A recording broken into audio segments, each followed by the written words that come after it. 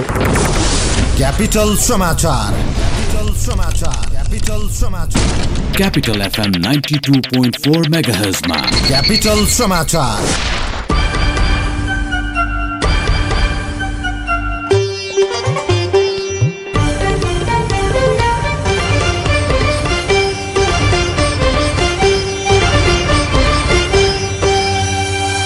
नमस्कार। बिहान 9 बजेको क्यापिटल समाचारमा स्वागत छ। उपस्थित छु म हिमविक्रम। सुरुमा मुख्य समाचार। नेकपा स्थायी कमिटिको बैठक आज पनि जारी। सरकार पुनर्गठन गर्न सदस्यहरूको माग। सभापति देउवाको प्रस्ताव संस्थापन पक्षका केन्द्रीय सदस्यले नमान्दा कांग्रेस विधान मस्यौदामा सहमति जुट्न सकेन। महासमिति बैठक अनियोलमा।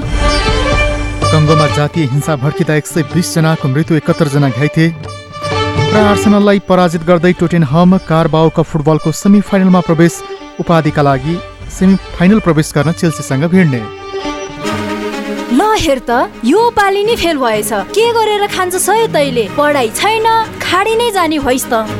पढाइ नभएर के भो त? सिप चाहिन्छ खान र लाउन, अनि देश र विदेशमै काम पाइने। एस्काभेटर तालिम सिक्न जानुपर्छ। सिटिईभीटी द्वारा सम्बन्धन प्राप्त निजी क्षेत्रको एकमात्र 8 वर्षदेखि सञ्चालित construction equipment training and service centre प्राली त्रिपुरेश्वरमा, जहाँ दक्ष अनुभवी इन्जिनियर र अपरेटरहरूबाट प्र्याक्टिकल सहितको एस्काभेटर अपरेटर तालिम दिइन्छ। त्यसैले सिप सिक्ने, किनकि सिप नै शक्ति हो। Phone number 9751 98333 9751 98333। क्यापिटल समाचार तपाईँ मोरङको रेडियो सारङ्गी 101.3 मेगाहर्ज र पोखराको रेडियो सारङ्गी 93.8 मेगाहर्ज सहित देशभरका विभिन्न एफएम स्टेशनहरूबाट एकैसाथ सुनिरहनु भएको छ। समाचार अब विस्तारमा।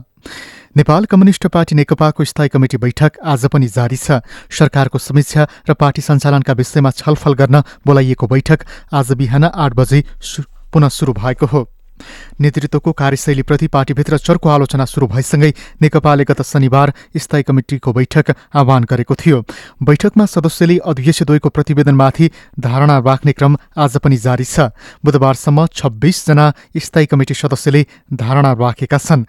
बैठकमा बोल्ने अधिकांश सदस्यले प्रधानमन्त्री एवं पार्टी अध्यक्षले शक्ति केन्द्रीकृत गरेको भन्दै नेतृत्वको आलोचना गरेका छन्। सदस्यले सरकारको काम कारबाही प्रभावकारी हुन नसकेको भन्दै मन्त्रीमण्डल पुनर्गठन को माग समेत अघि सारेका छन्। सदस्यले एक व्यक्ति एक पद कार्यान्वयनको माग गर्दै केन्द्रीय नेताहरूलाई तत्काल जिम्मेवारी दिन नेतृत्वको ध्यानाकर्षण गराएका छन्।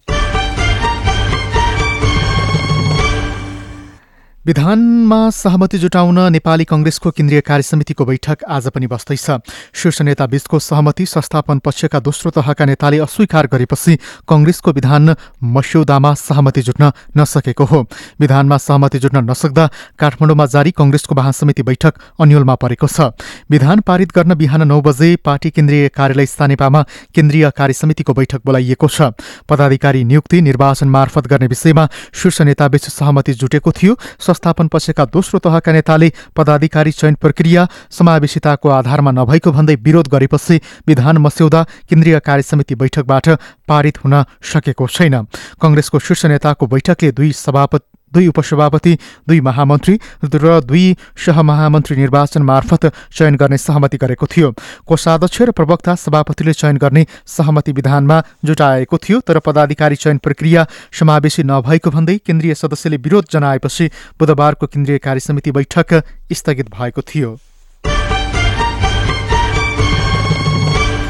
राष्ट्रिय शिक्षा सम्मेलन राजधानीमा आज सुरु हुँदैछ। बुढा नीलकण्ठ स्कुलमा बिहान 11 बजे सुरु हुने सम्मेलनको प्रधानमन्त्री केपी शर्मा ओलीले उद्घाटन गर्ने कार्यक्रम रहेको छ। उच्च स्तरीय राष्ट्रिय शिक्षा आयोगले तयार पारेको प्रतिवेदनलाई सम्मेलन मार्फत अन्तिम रूप दिने तयारी गरिएको छ। प्रतिवेदनमा नयाँ संघीय संरचना अनुकूल शिक्षा प्रणालीलाई गुणस्तर, प्रतिस्पर्धी, जीवनोपयोगी, आधुनिक तथा प्रविधि मैत्री बनाउने विषयवस्तु समेटिएका छन्। देशलाई आवश्यक पर्ने जनशक्ति निर्माण गर्न प्रारम्भिक बाल शिक्षादेखि विश्वविद्यालय शिक्षाको समग्र शिक्षा नीति तथा कार्यक्रम सहितका सुझाव र कार्यान्वयन ढाँचा समेत प्रतिवेदनमा समेटिएको आयोगले जनाएको छ। सम्मेलन भोलिसम्म चल्नेछ। पोखराकी 10 वर्षीय बालिका श्रेया सुनारको बलात्कारपछि हत्या भएको आरोपमा पक्राउ परेका कुसुम पौडेललाई जन्मकैदको फैसला सुनाइएको छ। कास्की जिल्ला अदालतका न्यायाधीश योगेन्द्र प्रसाद शाहको एकल इजलासले कुसुमलाई जन्मकैदको सजाय सुनाएको हो। स्याङ्जा स्थायी ठेगाना भई पोखरामा बस्दै आएका 27 वर्षीय कुसुमले असोज 9 गते श्रेयाको बलात्कारपछि हत्या गरेको स्वीकार गरेका थिए। हत्या आरोपमा कुसुम असोज 10 गते पक्राउ परेका थिए। घर नजिकै पसलमा बिस्कुट किन्न गएकी श्रेयालाई उनले पैसाको प्रलोभन देखाएर बलात्कारपछि हत्या गरेका थिए। कञ्चनपुरकी 13 वर्षीय बालिका निर्मला पन्तको हत्या अनुसन्धानका क्रममा पक्राउ परेका प्रदीप रावल र विशाल चौधरीको डिएनए नेगेटिभ देखिएको छ। प्रहरी विधि विज्ञान प्रयोगशाला र नास्टमा गरिएको परीक्षणमा निर्मलाको शरीरबाट निकालिएको भेजिनल स्वाबसँग दुवैको डिएनए मेल नखाएको जिल्ला प्रहरी कार्यालय कञ्चनपुरले जनाएको छ। डिएनए नमिले पनि हत्या प्रमाणित हुन सक्ने आधारहरू प्रहरीले खोजी गरिरहेको स्रोतको दाबी छ। निर्मला हत्या अनुसन्धानका क्रममा हालसम्म कञ्चनपुरका तत्कालीन एसपी डिलिराज विष्टसहित 10 जना बढीको डिएनए परीक्षण गरिसकिएको छ। निर्मला हत्याकाण्डको अनुसन्धानका क्रममा प्रहरीले अझै केही व्यक्तिलाई निगरानीमा राखेको जनाएको छ। नेपाल चीन बीचको प्रमुख व्यापारिक नाका तातोपानी भन्सार आगामी वैशाख 18 गतेदेखि सञ्चालनमा आउने भएको छ। 2072 सालको भूकम्पपछि बन्द भएको नाका सञ्चालनका लागि सीमामा काम भइरहेको चिनिया उच्च स्रोतले जानकारी दिएको छ। नाका सञ्चालन गर्न वैशाखको पहिलो सातासम्म पूर्वाधारको काम सकिने चिनिया ठेकेदारले बताएको भटेकोसी गाउँपालिकाका अध्यक्ष राजकुमार पौडेलले जानकारी दिनुभएको छ। उहाँले मितिरी पुलको पुनर्निर्माण पनि सुरु गरिएको बताउनुभयो। काठमाडौँबाट 111 किलोमिटर उत्तर पश्चिममा अवस्थित तातोपानीका बासिन्दा नाका बन्द भएपछि समस्यामा परेका छन्। सडक विभागका अधिकारीका अनुसार चीनले आफ्नो तर्फको सडक लगायत भन्सार पूर्वाधारको निर्माणमा तीव्र गतिमा काम गरिरहेको छ। अब मौसम जल तथा मौसम पूर्वानुमान महाशाखाले आज काठमाडौँ उपत्यका सहित देशभरमा मौसम सामान्यतया सफा रहने जनाएको छ। बिहान देखिएको सामान्य बदली हट्ने क्रममा रहेको र दिउँसो घाम लाग्ने भएकाले न्यानो महसुस हुनेछ। महाशाखाका अनुसार काठमाडौँको आजको अधिकतम तापक्रम 19.2 डिग्री सेल्सियस रहेको छ भने न्यूनतम तापक्रम 6.6 डिग्री सेल्सियस रहेको छ। सूर्योदय बिहान 6:48 भएको थियो भने सूर्यास्त भरे साँझ 5:12 हुनेछ। अन्तर्राष्ट्रिय समाचार। अफ्रिकी मुलुक कङ्गोमा निर्वाचन नजिकै जाँदा भड्किएको जातीय हिंसाका कारण 120 जनाको मृत्यु भएको छ। 71 जना घाइते भएका छन्। उत्तर पश्चिम नोडेम्बे प्रदेशमा आदिवासी वाटेन्डे र वाकनुनु समूह बीच भड्किएको हिंसाले उग्र रूप लिएको बीबीसीले उल्लेख गरेको छ। कङ्गोमा आगामी आइतबार 3 तहको निर्वाचन हुँदैछ। निर्वाचनको तयारी भइरहँदा वर्षौंदेखि शान्त रहेको स्थानमा समेत हिंसात्मक घटना बढिरहेको बीबीसीले जनाएको छ। बानुनु समुदायका प्रमुखले समाधिस्थल तथा विवादास्पद जमिनबारे भएको झगडाले उग्र रूप लिएको स्थानीय अधिकारीहरूलाई उद्धृत गर्दै अन्तर्राष्ट्रिय सञ्चार माध्यमले जनाएका छन्। बाटेन्डे समुदायका नेताले सत्तारूढ र बानुनुका नेताहरूले विपक्षीलाई समर्थन गरेका कारण दुई समूहबीच विवाद रहँदै आएको छ।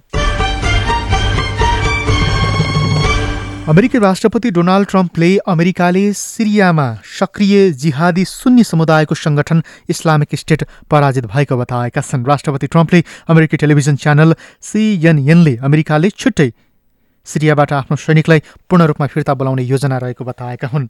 उनले लगत्तै इस्लामिक स्टेट पराजित भइसकेको दाबी समेत गरेका छन्। सिरियाबाट सम्पूर्ण रूपमा सेना फर्कने तयारी भइरहेको अमेरिकी अधिकारीहरूले बताएका छन्।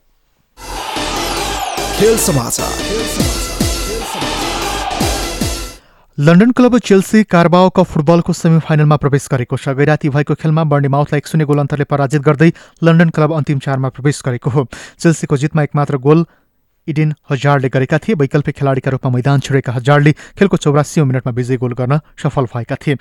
अर्को खेलमा लन्डन क्लब आर्सेनललाई हराउँदै टोटेनहम प्रतियोगिताको सेमिफाइनलमा प्रवेश गरेको छ। इमिरेट्स स्टेडियममा गैराती भएको खेलमा टोटेनहमले आर्सेनललाई 2-0 गोल अन्तरले पराजित गरेको हो। टोटेनहमको जितमा सन ह्युन मिन र डेन ओलीले गोल गर्न सफल भएका थिए। जितसँगै टोटेनहमले लन्डन क्लब चेल्सीसँगको सेमिफाइनलको भेट पक्का गरेको छ। पहिलो लेगको खेल टोटेनहमको घरेलु मैदानमा जनवरी 7मा हुनेछ। दोस्रो सेमिफाइनलमा म्यान्चेस्टर सिटीले तेस्रो डिभिजनको लिग 1 क्लब ब्रुटोनसँग प्रतिस्पर्धा गर्ने तय भएको छ।